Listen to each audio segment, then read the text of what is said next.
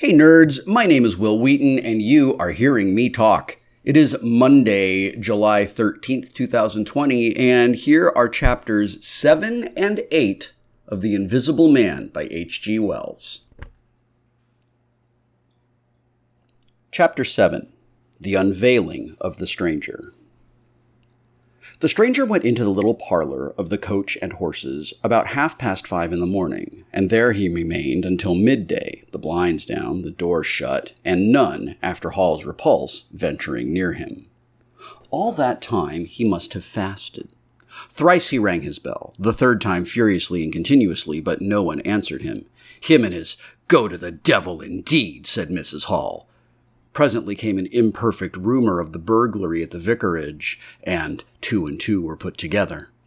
Hall, assisted by Wodgers, went off to find Mr. Shuckleforth, the magistrate, and take his advice. No one ventured upstairs. How the stranger occupied himself is unknown. Now and then he would stride violently up and down, and twice came an outburst of curses, a tearing of paper, and a violent smashing of bottles.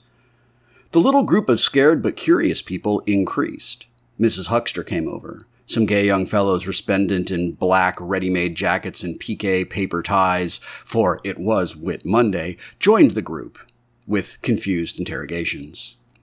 Young Archie Harker distinguished himself by going up the yard and trying to peep under the window blinds. He could see nothing, but gave reason for supposing that he did, and others of the Ipping youth presently joined him.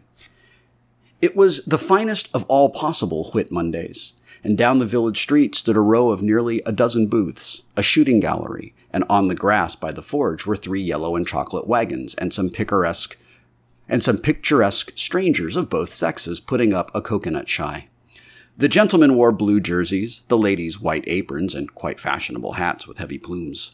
Wodger of the Purple Fawn and Mr. Jaggers, the cobbler, who also sold old second-hand ordinary bicycles, were stretching a string of Union Jacks and Royal Ensigns, which had originally celebrated the first Victorian Jubilee, across the road.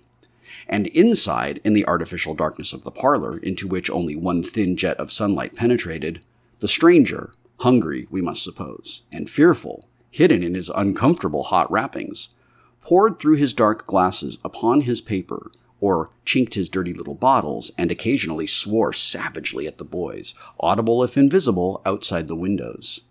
In the corner by the fireplace lay the fragments of 6 smashed bottles, and a pungent twang of chlorine tainted the air.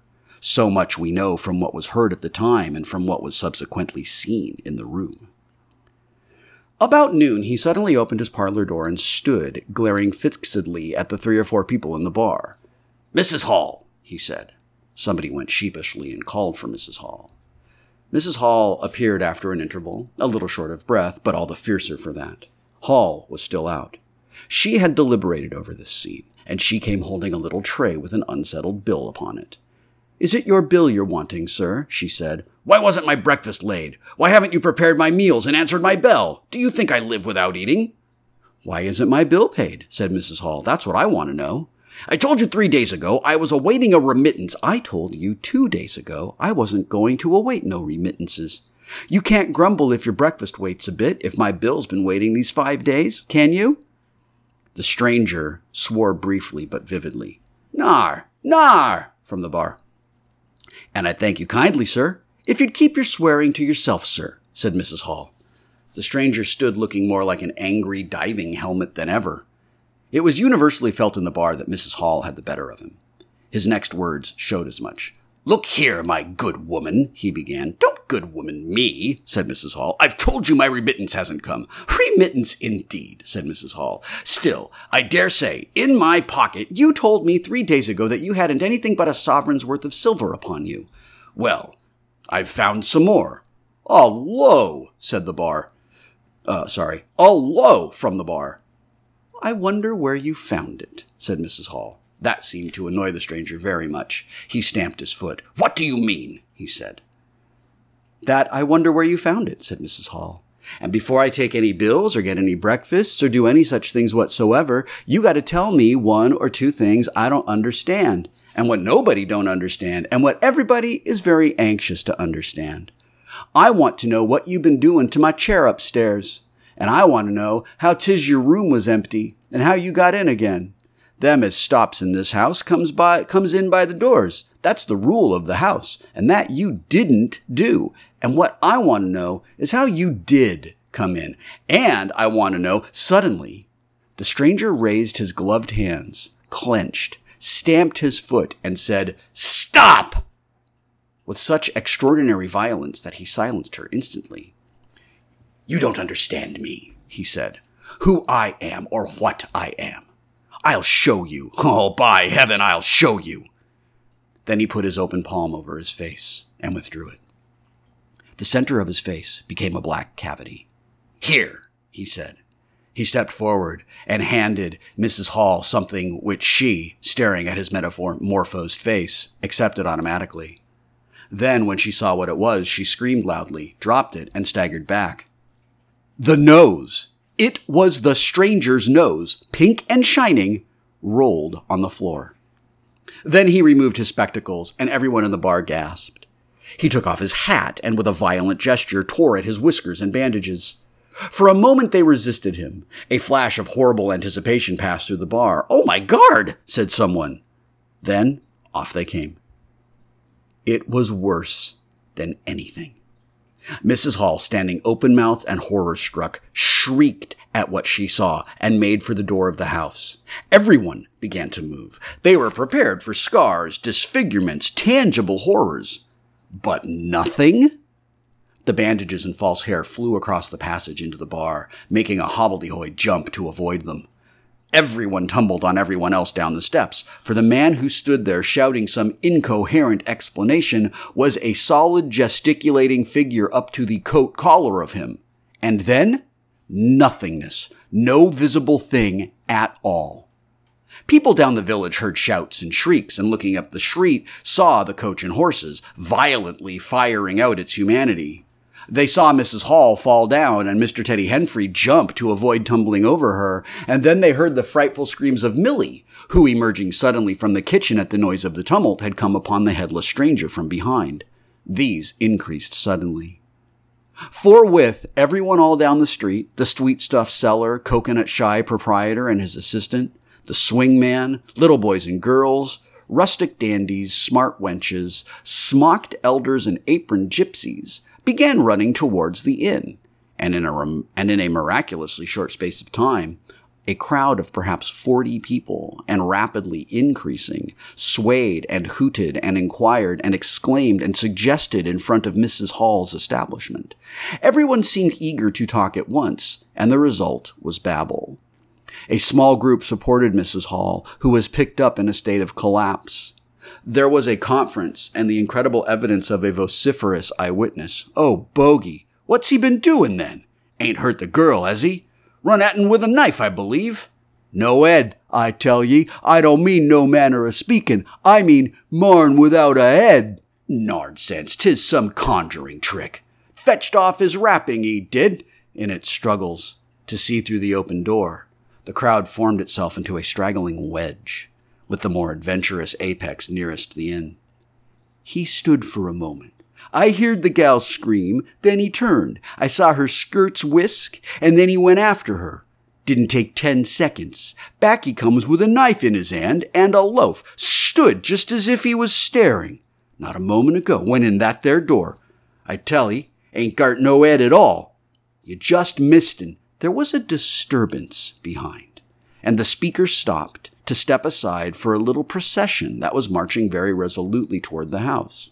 First, Mr. Hall, very red and determined, then Bobby Jaffers, the village constable, and then the wary Mr. Wodgers. They had come now, armed with a warrant. People shouted conflicting information of the recent circumstances. "Ed or no Ed," said Jaffers, "I got arrestin', and arrestin' I will." Mr. Hall marched up the steps, marched straight to the door of the parlor and flung it open. "Constable," he said, "do your duty." Jaffers marched in, Hall next, Wodgers last. They saw in the dim light the headless figure facing them, with a gnawed crust of bread in one gloved hand and a chunk of cheese in the other. "That's him," said Hall. "What the devil's this?"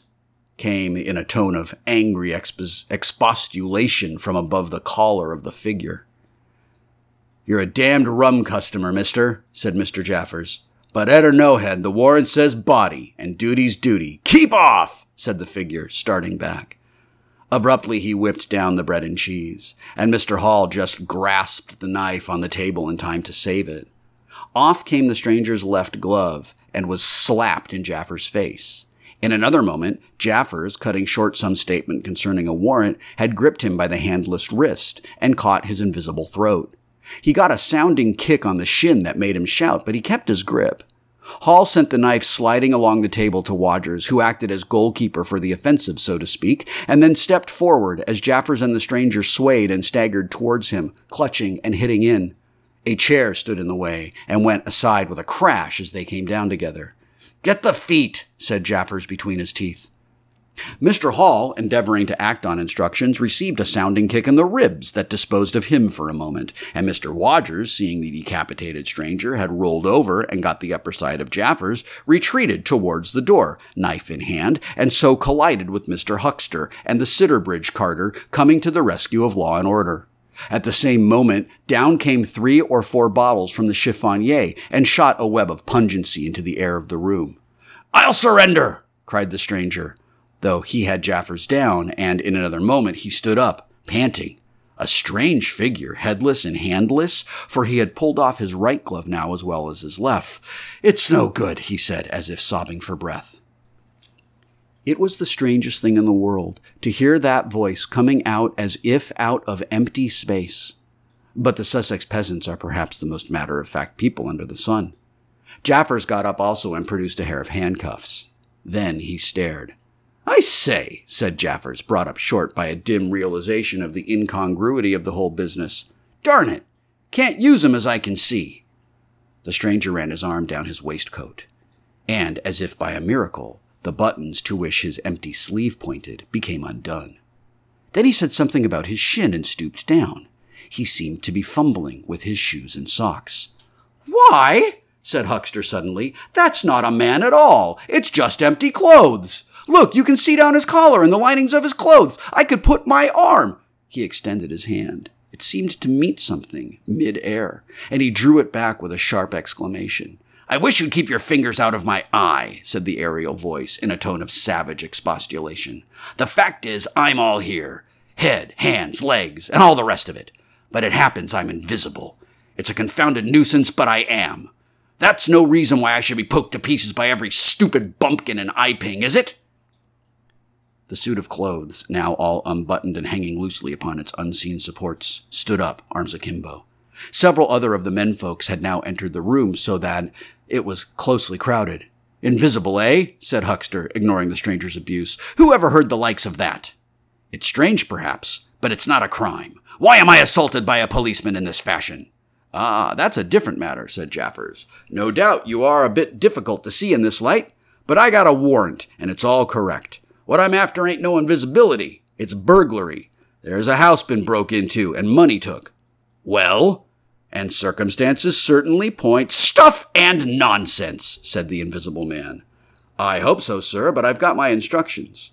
"Well," said the stranger, I'll come. But no handcuffs." "It's the regular thing," said Jaffers. "No handcuffs," stipulated the stranger. "Pardon me," said Jaffers. Abruptly, the figure sat down, and before anyone could realize what was being done, the slippers, socks, and trousers had been kicked off under the table. Then he sprang up again and flung off his coat. "Here, stop that!" said Jaffers, suddenly realizing what was happening. He gripped at the waistcoat. It struggled, and the shirt slipped out of it and left it limp and empty in his hand. "Hold him!" said Jaffers loudly. "Once he gets the things off—" "Hold him!" cried everyone. And there was a rush at the fluttering white shirt, which was now all that was visible of the stranger.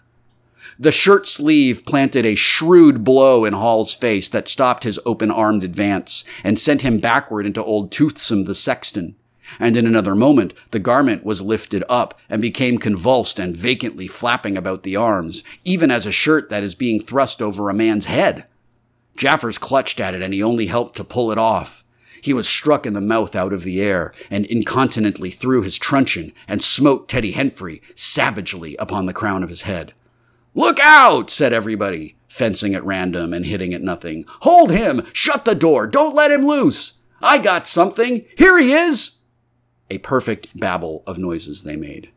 Everybody, it seemed, was being hit all at once, and Sandy Wadgers, knowing as ever, and his wits sharpened by a frightful blow in the nose, reopened the door and led the rout.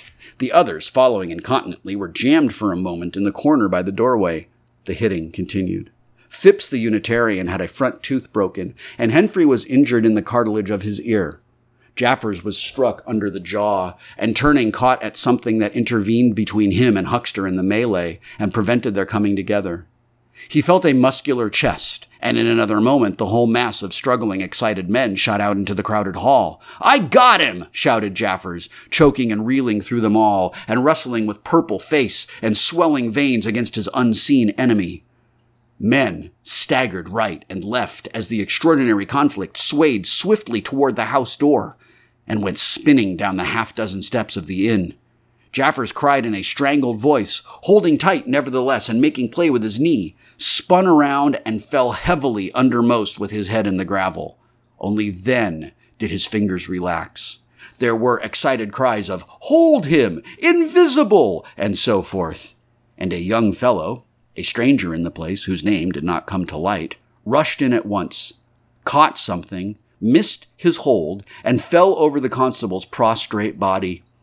Halfway across the road, a woman screamed as something pushed by her. A dog, kicked apparently, yelped and ran howling into Huckster's yard. And with that, the transit of the invisible man was accomplished. For a space, people stood amazed and gesticulating, and then came panic and scattered them abroad through the village as a gust scatters dead leaves. But Jaffers lay quite still, face upward and knees bent, at the foot of the steps of the inn. Chapter 8. In Transit.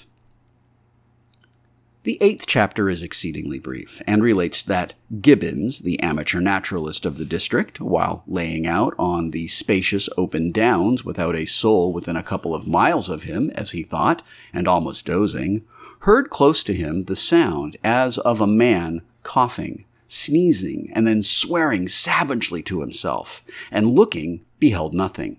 Yet the voice was indisputable. It continued to swear with that breadth and variety that distinguishes the swearing of a cultivated man. It grew to a climax, diminished again, and died away in the distance, going, as it seemed to him, in the direction of Adderdean.